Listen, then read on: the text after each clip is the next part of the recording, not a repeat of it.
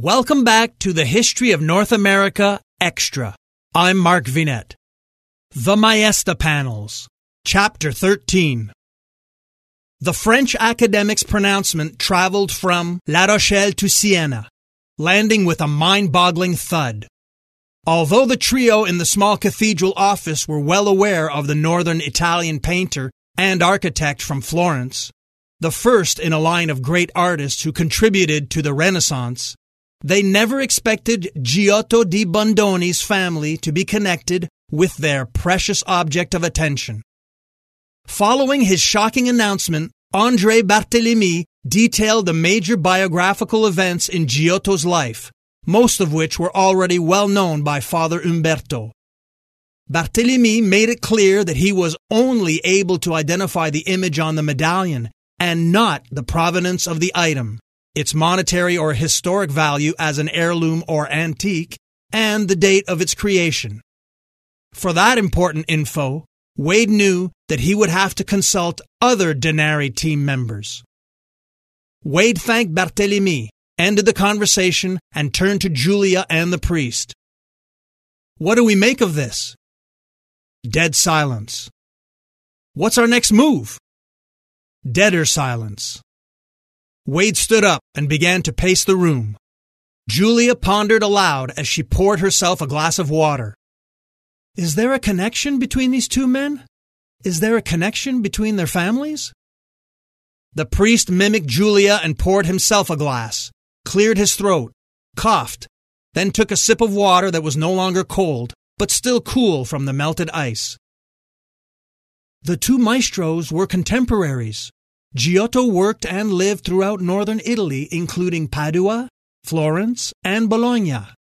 Duccio, on the other hand, was principally a man of Siena, clenching his teeth in frustration as he finished.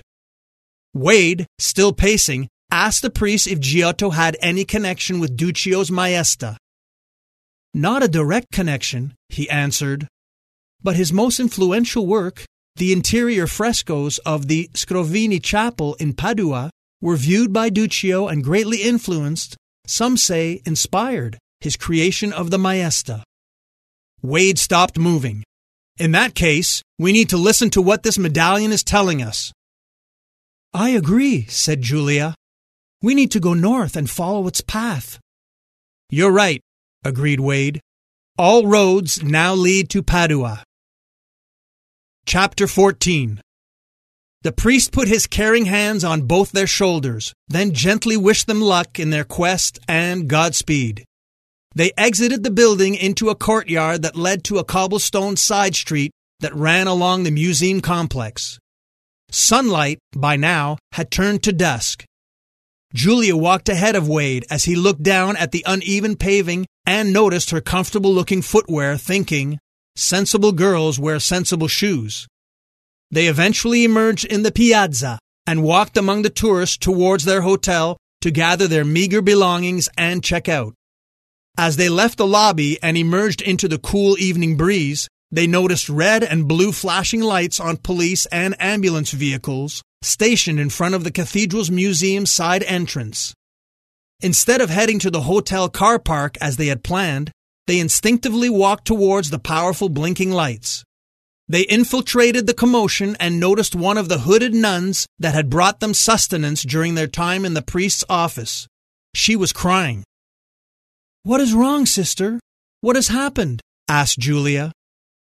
Oh, Senora, she wailed. Tragedy has visited our church. She wiped tears flowing down her cheeks. Father Umberto has been killed. Wade took a step back with a jolt, while Julia grabbed his arm tightly with a gasp.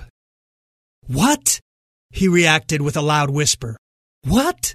Repeating his disbelief, mind racing at high speed, trying to comprehend what had just been heard and process its implications.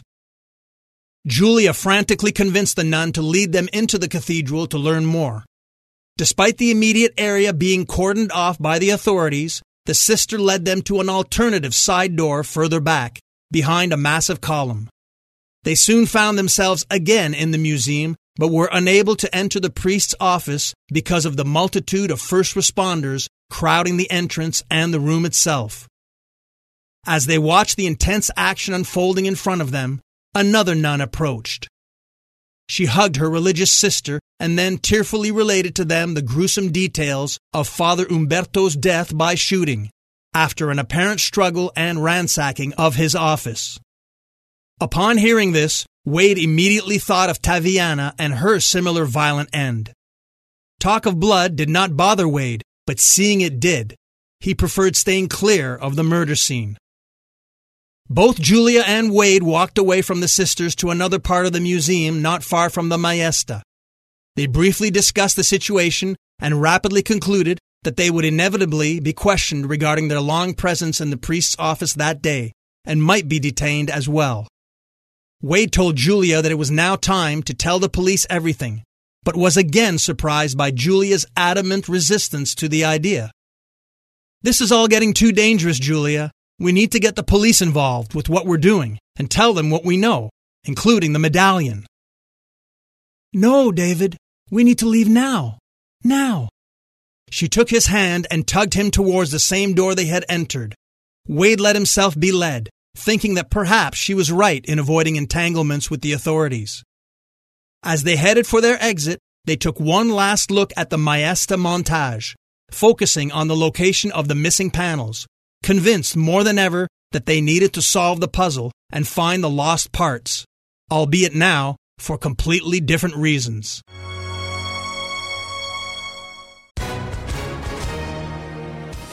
Hi, everyone. If you've been injured in an accident that was not your fault, listen up. We have legal professionals standing by to answer your questions for free. Call now and find out if you have a case and how much it's potentially worth. Call 800-218-6010. I'm here with spokesman John Wolf. So, John, tell everyone listening who should call right now. Well, Maria, first off, thank you for having me here. It's always nice to answer the listeners' questions. Now, as far as who should call in, anyone who's been injured in an accident and think you deserve compensation, give us a call right now. 800-218-6010. You'll find out if you have a case and how much it's potentially worth. Thanks, John. You heard it, folks. Take advantage of this opportunity and call now. 800-218-6010. Advertisement sponsored by Legal Help Center, may not be available in all states. I'm Mark Vinette, and I hope you enjoyed the listen.